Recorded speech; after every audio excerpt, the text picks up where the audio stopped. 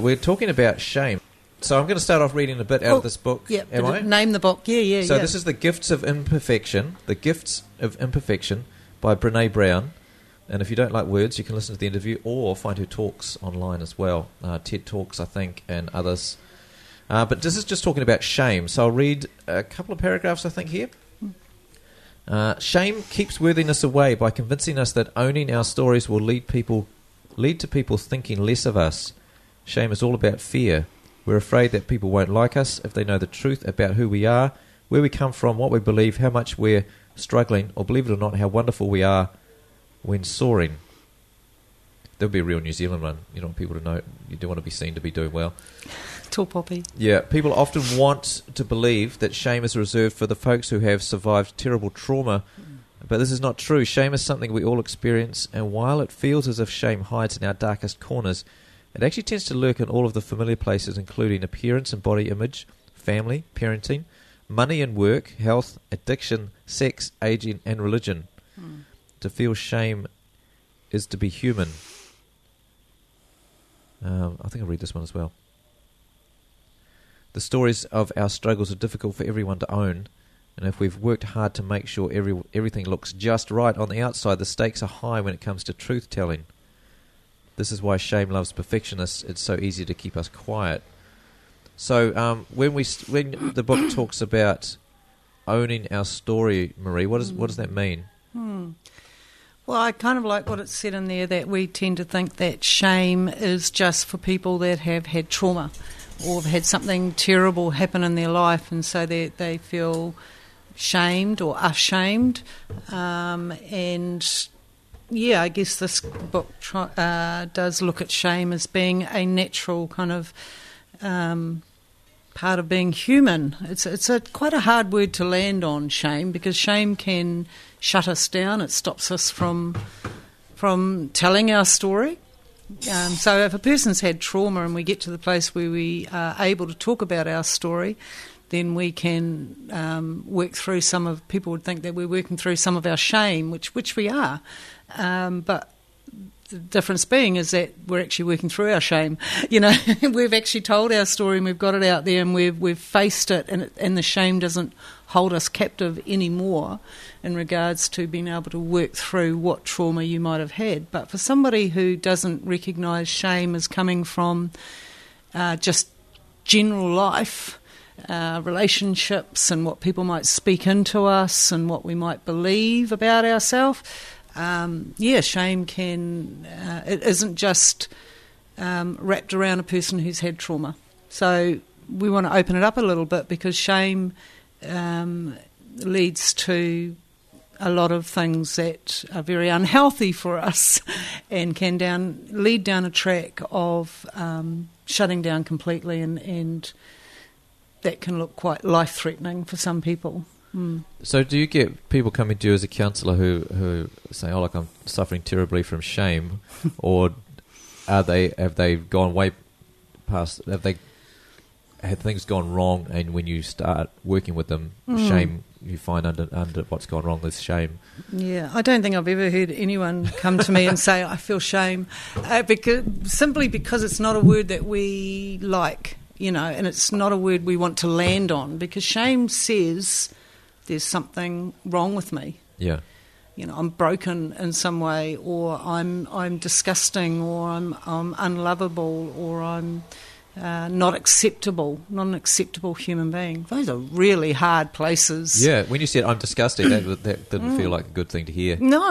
Come out of anyone's mouth, even in that context. And yet that's what's sitting behind shame. Shame, like I say, shame holds us captive. So, you know, it's not, we can't single it out and wrap it around somebody who's had trauma.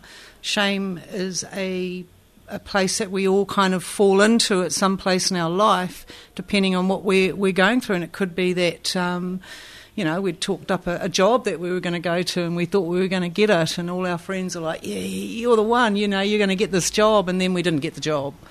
you know. And some people might feel just disappointment, but for some other people they may hit harder, and it might be a real shame factor. Like, that's why I never tell people Never about tell anybody. something like that until after, right? Until you've got the positive news, and if you've got the negative news, then there's not quite such a big agreed, but come down. Some people, you know, we have different personality types, and some of us are more out there and then probably would say, yeah, I've got this and that, and then would shut down when they didn't get it, and would feel, depending on what the feedback was from people, feel that sense of shame. You know, I did something wrong, like I wasn't good enough, or I wasn't this, or there's something wrong with me.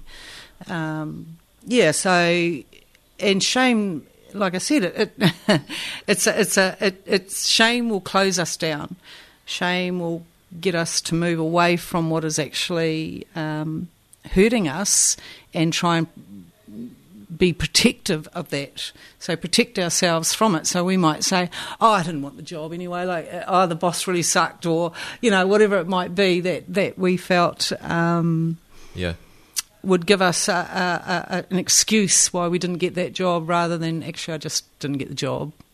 Sweet. I'm quite, I'm upset about it, but I'm not going to hide from this. Well, I mean, not getting a job, obviously you weren't good enough. That's that's the message. Yeah.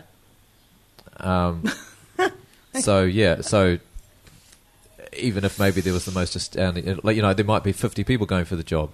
Yeah, well, I mean, that's just something that we've used. It could be that you're younger and a teenager, and you didn't get the girl of your dreams, and or it could be shame can come in really, really quickly. It's a bit like an arrow. It just like boom. You could be going along quite well, and then something happens in your life, and then that sense of like, it's a very yucky feeling. It kind of, it's not a feeling like you want to share this. So how come some people are like, go back to the get the girl thing? Some guys are able to ask, even though there's a lot of trepidation, and some never will. Is that a shame thing there? That fear of rejection? Absolutely. Shame, the fear of rejection absolutely brings us into... It all depends on how we have a view of ourselves. If we've... I'm good now. If we had... we've grown up and we've got good self-esteem about good thoughts about ourselves, that we might not be amazing, but we get through, it really does depend on how you view yourself, because it's interesting that we can look at relationships where we would think, how did that person get with that person? It just seems like an odd mix, and yet they're extremely, extremely happy, So we can have a kind of a, superficial view of how we look at things. It's not so we think, oh, those people look good together, or those people look odd together, so shame can, depending on whether you're feeling strong in yourself, a person who has good self-esteem, has good thoughts about themselves, is probably likely to go and ask somebody, I don't know, do they ask them out even still? I don't know if they do that anymore. I don't know how that works. I don't know how it works either anymore, but they're probably... Yeah, we've got people we could ask, but... We need to get some youth in here. How do you do this? It's all online now, so I don't know. So I'm lost in this world. Well, it may or may not be. But somebody who's got a better viewpoint of themselves is more likely to step out and not be afraid of the rejection, if that's the word we want to use, that they may receive. And is it rejection? It's just a word that we use, isn't it? Language is such a difficult one sometimes, because that's the word we land on if someone didn't get the girl. Oh, he got rejected. Oh, you got rejected, man. Rejection. But actually the girl just didn't want to go out with you. That's fine. That's not actually rejection. It's just not the right fit. Yes, you're going to receive it as rejection. I know, that's what I'm thinking. Like I think imagine trying to convince someone of that just moments after they've been... I know. It does feel, oddly enough, it does feel... Because that's the word that we're used to using. it's rejection. But actually, it's okay for someone to say no. It doesn't mean that we're rejected. It's just that person doesn't feel the same about you. But we don't get that thought going in our head. We just go, I've been rejected, shame. That's what we do. Yeah, people say that. Hey, let's look at another bit of the book I wanted to read. So, folks, I'm reading from The Gifts of Imperfection by Brene Brown. The subtitle is Let Go of Who You Think You're Supposed to Be and Embrace Who You Are. That's good. So, in addition to the fear of disappointing people or pushing them away with our stories, we're also afraid that if we tell our stories, the weight of a single experience will collapse upon us. There's a real fear that we can be buried or defined by an experience that in reality is only a sliver of who we are. What does that mean? Because I know that some people really feel this, but not everybody does, that by telling their story, the weight of a single experience will collapse upon them. Like if they say the words, that unimaginably bad result will occur. I can't even put it into words, but what is that? Well, I think one person may be going over the trauma of their story, they may get stuck in that story. And so the weight of that story, they can get caught in it. And then everything that they're living from kind of has that attached to it. When a person who has been traumatised is giving their story, they're reliving that story as they're giving it.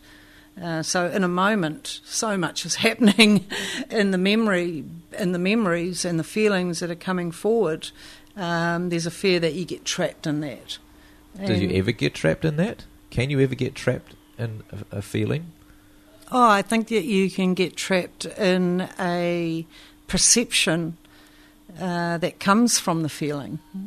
So you might feel rejected, and then your perception is that I'm not wanted or I'm unlovable. So we feed into the perception of the feeling. But that's that thing about the what was the phrase? The weight of a single experience will collapse upon us. Like it's like a world-ending feeling, which from the outside someone would say objectively, well, that can't happen. Just talking about some trauma you had, it can't actually end the world. But lots of people feel this. Yeah, because they're the one experiencing it. Yeah, so what do you say to them? Like you're counselling them, and you come to that moment. What do you, as a counsellor, what do you say and do? Well, do we come to that moment? I think there are moments along the way. There isn't just a moment, and it's more about working with the perception that we've fallen into this belief around ourselves. So if I had stayed in the belief that, I wasn't good enough, basically that was the core message in myself, that I wasn't good enough. When you were younger? Yeah, when I was younger. If I stayed in that belief that I had, the perception all around me would I would have put myself in situations where that would have been correct. In all situations I put myself in, the feedback would have been that I'm not good enough. I would never have gotten to the level I would have liked to have gotten to. So what do you mean you put yourself in situations where you weren't good enough? Yeah, if you've got a good perception of yourself, you're not going to go and sit in some dangy bar somewhere full of seedy people. You know what I mean? With dodgy guys. Dodgy people. Going to come up to you, yeah. Or you may not, your perception, or you may not be looking for, the next thing that you can do that maybe not others are doing, like something bad. Your perception is based around your belief in yourself. Is that like people say, there's no point in me trying to do the right thing because I'm no good. I might as well succumb to the... There we go. The core message is I'm no good. Yeah. I'm not good enough. The core message and the perception of that life that you're living is going to agree with that. Everything that you're going to live out of that, because to change that core belief of what you're thinking about yourself, something in your life has to change. And unless you believe it, you're not going to do it. Unless you can have the strength to step out and try something else or something new, you're going to stay within the perception of what your belief is. So where does the strength come from? Or how many people spend their whole lives in that belief? Well, this is where, if it's domestic violence, it can be many, many, many years, if not a lifetime, before you decide, actually, this isn't right. This isn't how I want to live. So for people who say, why is she staying with that abusive guy? This is part of the story. Well, this is part of it, and it's not all of it, because there are so many. You can turn that off now. There are so many different fan folks. We've turned off a fan, in case you're wondering.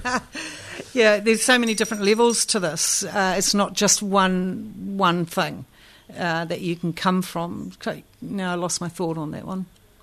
Yeah. What were we talking about? I don't know. It's in the book. Perception, Aaron. Perceptions and the things we live out of. And the why belief I asked systems. the question about, is this part of why sometimes women don't leave an abusive relationship? That was it. Yeah. And my answer being, there's different layers to this, and there is, you can't just land in one thing and say this is why she's not leaving or he's not leaving, depending. And for some people it is their perception. For others, they believe that there's no way out of this, or they've gotten so used to the pattern that anything else feels quite foreign. It's a new way, and that can be quite difficult to start a new way. Even when you're young? Or maybe not so much when you're young. Yeah, because we're so individual and we're so different, how we tackle this is going to be different for everybody. I can only look at my own story and think, what was the strength within me that took me from where I was. Because you experienced that, didn't you? Definitely. Physically abusive relationship. Yeah, and shame. And suffice to say, not a current husband. What's that? Well, just mention it's not... It's not. Far from it's not it. PJ. No, definitely not. Definitely not. Yeah, this is long before he appeared. No, he's amazing. There was always something in me that said that was stronger than what was going on, and I kind of knew that I couldn't live like this forever. Yeah, there was going to be an end point, but that voice certainly needed more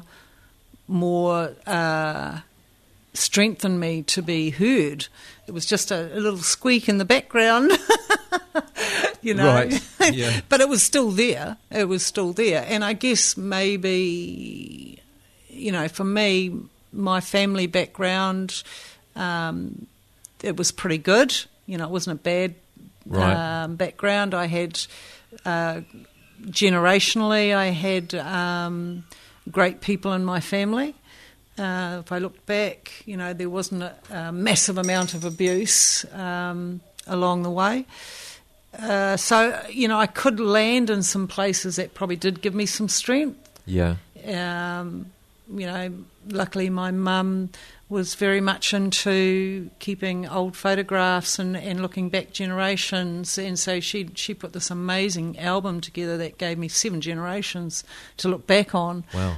Within New Zealand, pioneers. And I guess, that photo album in many ways did give me something to, my ancestors to look at and go, wow, they had some strength in them. Like these were some pioneers, and it gave me a sense of feeling stronger in myself. So, what my situation in my own life may have kept me in a place of shame, I could see generationally there were some strong people that I could actually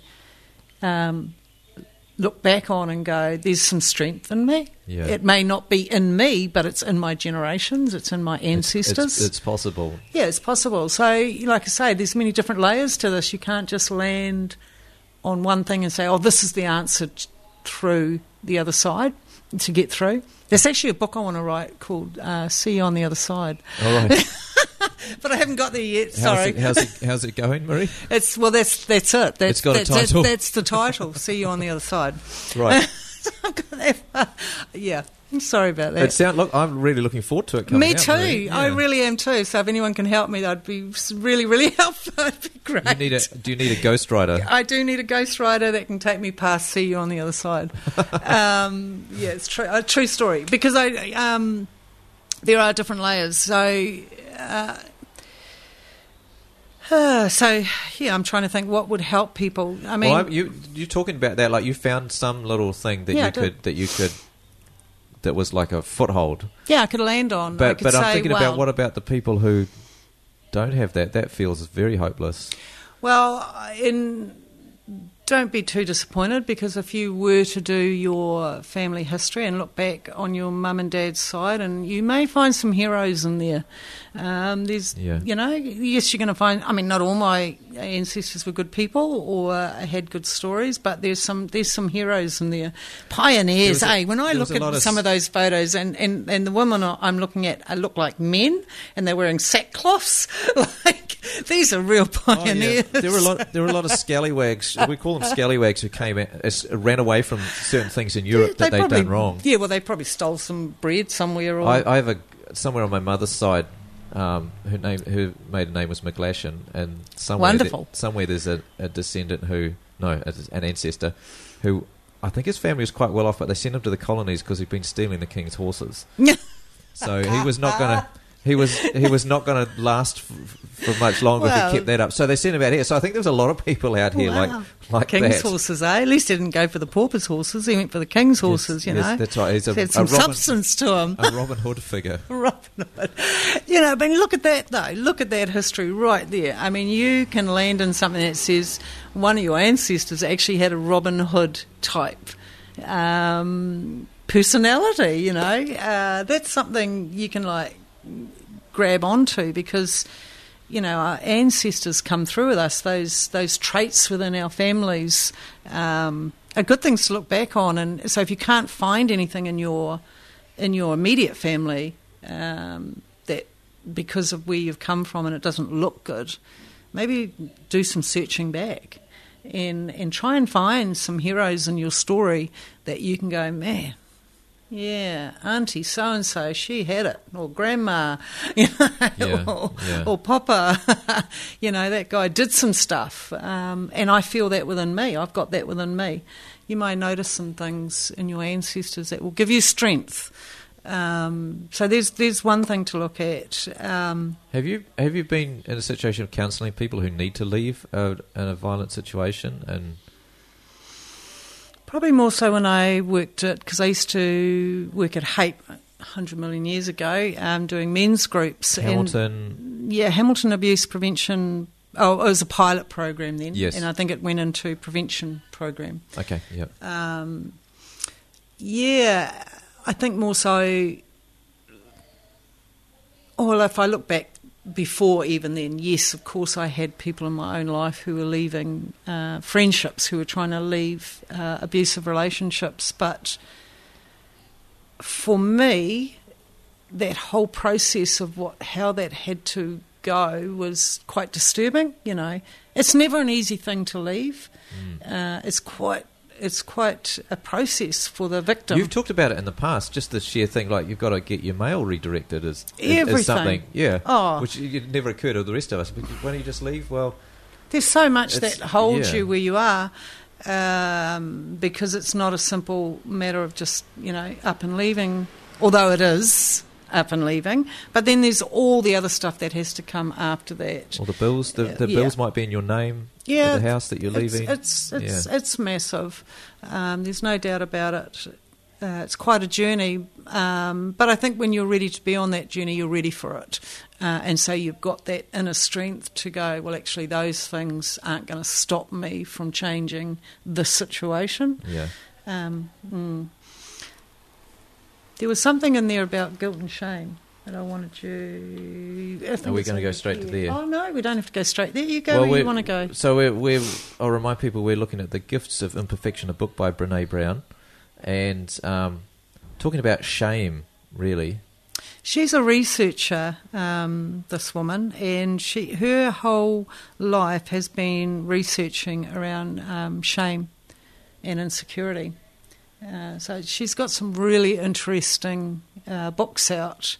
And you can find her on YouTube too. She's amazing to watch. She's very engaging, funny. She is. Yeah. She's very. People have got to, when you're talking, you've got to be a little bit entertaining. She's entertaining. She's great. She can hold your interest. Can, eh? Yeah. So she's talking about. So talking about basically the importance of shame happens between people and it heals between people. So talking to someone about the things that you feel shamed about.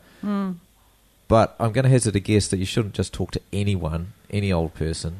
Like you might, like because she's got a story here about someone who disclosed to her neighbour that she was an alcoholic. And the woman's like, "Oh, I'm not sure I want you hanging out with my children." She said, "Well, I've been sober for 20 years and you've known me for 2 and there's never been a problem. So why has your view of me actually changed?" So that was, yeah. So, so who do you tell? Very good point. Who do you talk to? Yeah, because sometimes we can obviously share too much to people who don't have the ability to hold what you're sharing or even respect what you're sharing. And especially when you're sharing with somebody that has their own problems going on, it's probably not likely you're going to end up in a conversation where it's about what's going on for them, what's going on for you. It's just going to go, it's going to bring stuff out. Is it like if you say it to someone who's themselves got issues around shame, maybe around the same topic, that they're probably going to react a little bit violently to that? Depending on what you're bringing up. I don't mean physically violently, but just like have a strong reaction. Yeah, and it depends on what you're bringing up too. This is around boundaries, and boundaries are in our life to keep you safe and others safe. So sometimes it's not good to share a story with just anybody because then it can be shared with others in Chinese whispers, Before you know it, your story is quite different than the one you shared, and you're quite embarrassed, which can lead to shame, obviously, what people might be saying about your story. So it's really important who you share with. I would only ever share stories that were intimate, and I had a reaction to with people who are very close to me, that have been in my life a very long time, that have gone the hard yards with me, that I can trust. But also the audience on the radio. Oh, well, that's different. I can't see you guys. But you're kind of... I'm fine with my stories now. You've processed the stuff you're talking about, so it's quite different. I can share the stories now, and I don't... Shame is not attached to them at all. Right, okay, yeah. So I want to let people know that too. You can walk out of the feeling of shame in your story, and you can actually feel empowered rather than shamed by the stories that you have, because of the experiences you have that others don't have and they have no clue about. And so when you talk from experience, that is probably the highest thing you can talk from, is experience, compared to somebody who just thinks they know. So even your experience is going to be different. Everyone's experience is different, but it's still a lived experience that you can offer that others don't have. And that can be unpacked and looked at. And if shame isn't attached to that, well, then we can do a lot of learning out of the stories that we can look at and and are able to, grab and learn for ourselves from this. So walking out of shame actually can empower other people. Yeah. So Brene Brown says in her book, like Maree said, she does a lot of research, and she said after a decade of research, I found that men and women with high levels of shame resilience share 4 elements. They understand shame and recognise what messages and expectations trigger shame for them. They practice critical awareness by reality checking the messages and expectations that tell us that being imperfect means being inadequate. They reach out and share their stories with people they trust, which we were just talking about. And they speak shame. They use the word shame. They talk about how they're feeling, and they ask for what they need. So shame really thrives, she said earlier. I can't quite find that paragraph, but on silence. Yeah, in the darkness. Yeah. In the recesses of the mind. It festers and grows. If it's locked up, we keep it locked up, it festers, it grows, it consumes us, she said earlier. Perspective. And the people who have shame resilience speak it out. They use the word shame. Yeah. So they're not letting it fester. Yeah, exactly. So there's probably, I would agree with that. There would have been a time in my life where I would never have used the word shame, because just even speaking that word, I would have felt totally under that word of shame. Like it would have just consumed me. Yeah, right. now the word I don't have, it doesn't affect me, like, because I don't feel the shame that I would have been carrying in my younger years. So just hearing that word I would have felt embarrassed by it, because my stories were still rolling around in my head and in my memory banks, and in my feelings and how I lived my life was an indicator of my stories. So shame was everywhere. I would not have considered myself equal with somebody who was holding down a job consistently. I wouldn't have felt an equal to that person. I was probably, several rings down the ladder from them. It's shame. I was ashamed. I wouldn't have held conversations with people. Yeah, it's true. Avoided people in general. Yeah, because you don't see yourself as part of it. Almost separate, because you're not accepted or acceptable. And so you live the life of being what you think that others think that you are, unacceptable. And we live in a society that has so many status markers. All Absolutely. Those things about what you wear, what you drive, the house you live in, the way you talk. Like like this, we like to think we've got only one accent in New Zealand. We're not like the UK, but there are subtleties to our accents that let people know the way you talk, or even your demeanour. If you're like a professional class person or a middle class person, you're working you class might hold person. yourself. Yeah, there's all those signs that we all pick up. Yeah. Heck yeah. Which, this is just part of society that we live in. There's always going to be different, unfortunately, different levels of status, I guess, in society, because that's the system that we live under. But what I'd like to encourage people, and it's me being cheeky, is when you get in situations where you feel like this person has a power over you, or that they know something more than you, or that they are more than you, just remember that they go to the toilet like everyone else. Okay? Like, you've got to bring it down to a level that is just human, because when we start putting people on these massive pedestals, we move away from the fact that they're just like you and me. They're more skilled in a certain area, but in other areas they're probably not. You may find you're more skilled in relationship than they are, or other things. That filmmaker Michael Moore, who did a lot of radical films, he did this one thing once where he went to Washington DC and talked to politicians and these really, really high level bureaucrats, and asked them, did they know how to change the washer in a tap, and things like that. And they were completely clueless about this stuff, and it was a really interesting thing to do. Yeah, because he came from like a working class background where having some practical skills is valued in it. Yeah, and I can tell you, for a woman at home, and if her tap, or man at home and their tap's dripping, you know what I mean? Like I'd think quite highly of somebody that could come and change that and know what to do. Yes. Rather than the person who's standing there going, well, I can do the accounts for you. Right now I don't need an accountant. Right now I need somebody who can fix a tap. Yes. Hey, something else that's talked about in this book, I remind people the name of it, The Gifts of Imperfection by Brene Brown, the difference between guilt and shame. Do you want me to read this bit, or do you want to read it? Okay, all right. The majority of shame researchers and clinicians agree that the difference between shame and guilt is best understood as the differences between I am bad and I did something bad. So guilt is I did something bad. Shame is I am bad. It's about who we are.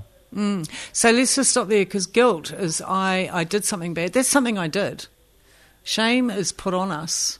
Like, I feel bad. Like, I feel ashamed. Can we actually describe the difference in the feelings? Or is that a bit too difficult? Well, guilt is something that we've, if I went into the supermarket and I stole something, I'd have a feeling of guilt. Well, I hope I would. I hope you would.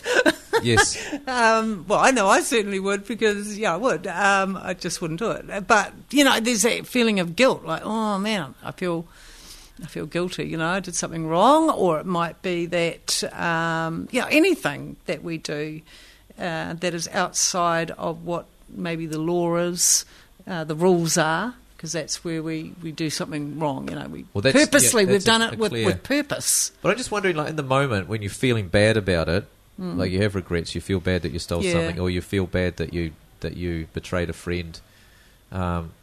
Can you even tell the difference between guilt and shame? Yeah, because guilt, you can ask for forgiveness. Guilt, you can say, I'm sorry. Guilt, you can own.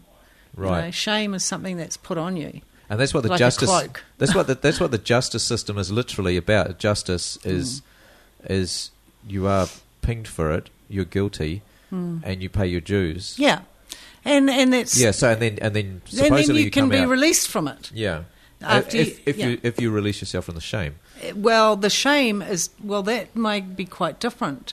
You could go through a legal system where you pay for your crime, right, through a very logical system, and then you might have somebody out here speaking all this stuff. You stole, I'm just going to scenario here, yes. You stole the last baby's milk jar thing that was in the supermarket, and now my child hasn't got food for. Okay. You know what I mean? Yeah. And then you'll be like, oh man, that's embarrassing. That you may feel some sense of shame from that, rather than the guilt of taking the milk powder. There's a sense of shame that is put on us from an act, rather than something we did on purpose that we knew we were going to do. If we pay our dues, we'll use that phrase, can that help lift the shame? It help lift the guilt that you'd feel from what you've done. Like you feel like you've paid your due. Yeah, okay, so the guilt, I paid my due. Shame is quite different. Shame you may have paid your due, but you may be still sitting under the impact of what you've done. And it may, and depending on what that is, because we're looking at different things that people can do. That's what's going through my head, and I'm thinking, well, the worst case scenarios that would put us in the sense of shame. I guess there's a lot about whether we believe people can change. You've made one mistake, are you like that for life? Because wasn't part of your story at school that you were a teacher or something had happened? I can't remember. You talked about it, and it was like, now you're the bad person. Yeah, sure, absolutely. I was put in shame. So I would get migraines if I did running. I couldn't run. Yeah. And so I'd get migraines, and then I would vomit. So wonderful, eh? Yes, sounds like fun. Yes, so much fun. And my mum took me to the doctor to get a doctor's note to give to my teacher, so I didn't have to do the cross-country run. And I was quite young. And, she made me do it anyway. And so I did the cross-country because I was little and I didn't want to go against the teacher, and she was also the headmaster's wife. So I was kind of like doomed. Yeah. And that's what it feels like at that age, isn't it? Yeah, it was doomed, I've got to do this. And I did it, got a migraine at the end of it. And on my bus trip on the way home, of course, I vomited. And the next day I went to school and I was out of the classroom. I came back into the classroom. One of my friends said to me, the teacher stood up and said, okay, just everyone needs to be a little bit careful of Maree because she's got something wrong with her head. Man. And so I went from the front of the class wanting to learn very much to the back of the class with the rejects, because we were the rejects. My friends became the ones who weren't wanted. We were the unwanted ones. One of my friends had part of her foot cut off, and we were the rejects. We didn't quite fit. Quite a collection. Yeah, there was quite a collection. But I felt shame, of course, from my teacher speaking that over the classroom, and I walked back into the classroom and everything had changed. I went from somebody who was just a normal kid at school to somebody who something wrong with her head, and I didn't. I was just a normal kid who, Well, you're too young to even cope then with the concept that, it wasn't even true. No.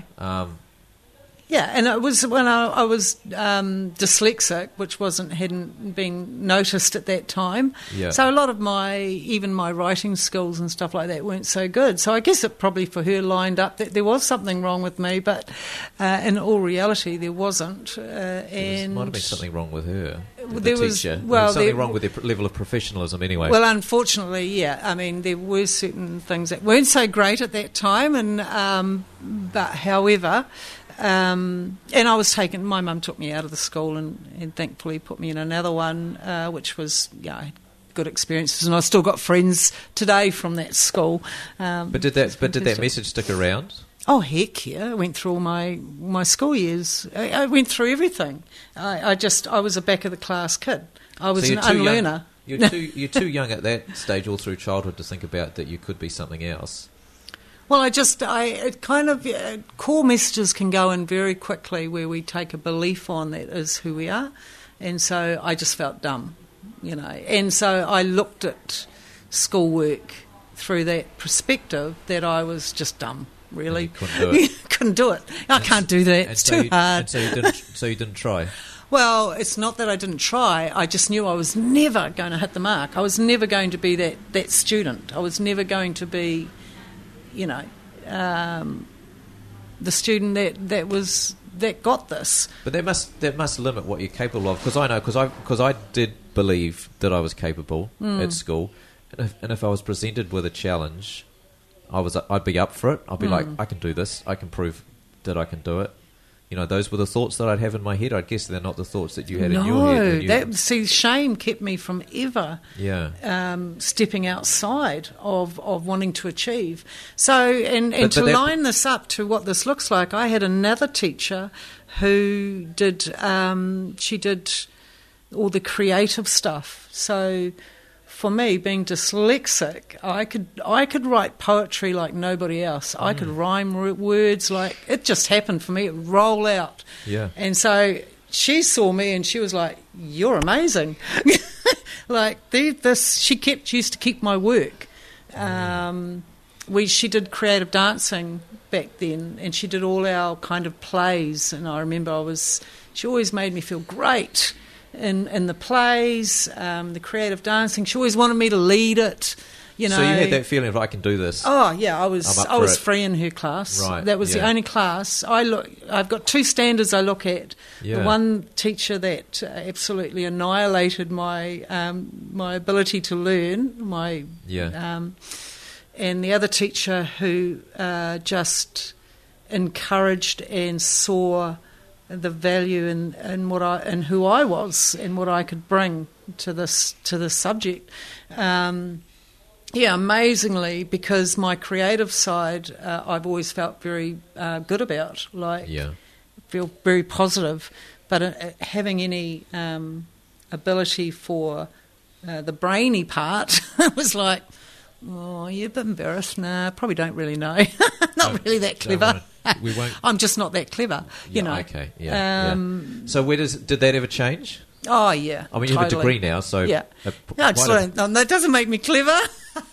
I went through my degree and I just hung on to get through my degree. C's get degrees, folks. Don't worry about those A pluses.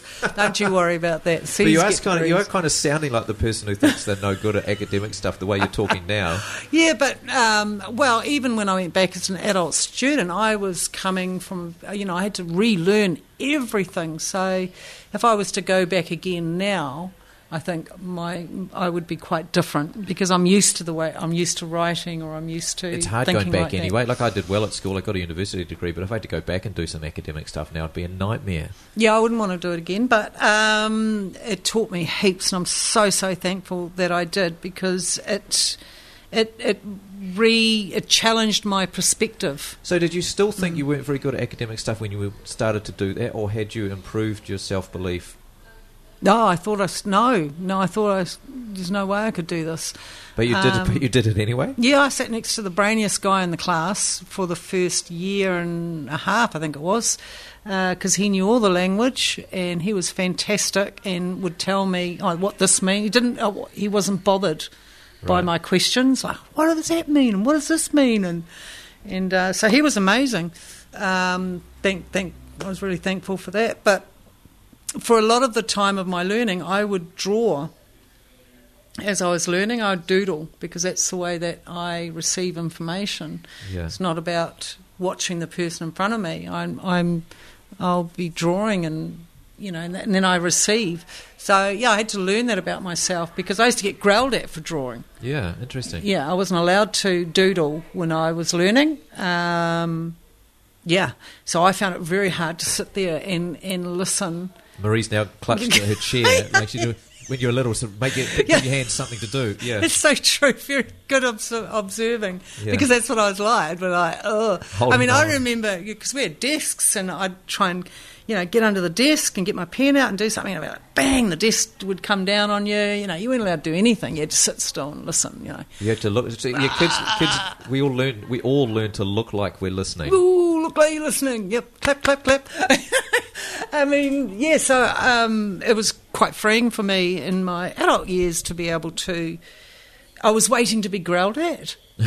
Stop doodling, Maree. You're not listening. I'm like, I am listening.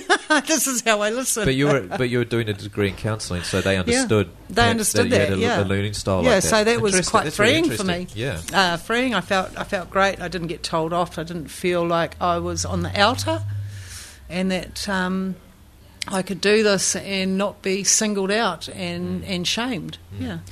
Hey, we have run out of time. We've been talking to Maree, local counsellor therapist, talking about shame based on Brene Brown's book, The Gifts of Imperfection. I'll give you the subtitle as well. Let go of who you think you're supposed to be and embrace who you are. I mean, there's a lot more in this book than just about shame, but we're looking at shame today. And Maree, you seem to be a mine of personal experiences for us to talk about. I'm not sure how great that is. And of course, I'm usually pretty careful not to talk about my stuff. So I probably sound like I'm really together. Well, no, you do too, because you've dealt with I guess for people who are struggling with things, your story is way more useful than anything you get from me, because you've worked through these things. And well, I think that any bits of gold we can grab along the way, grab it. What works for you? If that's going to work for you, take it and develop it, because like I say many times, we get one shot at this life. We want to get as much as we can out of it, and I don't mean that in a materialistic way. I mean that in a human way, in a relational way, in actually being present and living life. And you find as you start to do that, then the experiences we had don't have to. We aren't conditioned by what we've been through. We can come out the other side and develop and become stronger because of what we've been through, and that is an extremely empowering place to stand in. Brilliant. All right, thank you for coming in, Maree. We'll see you again in a couple of weeks.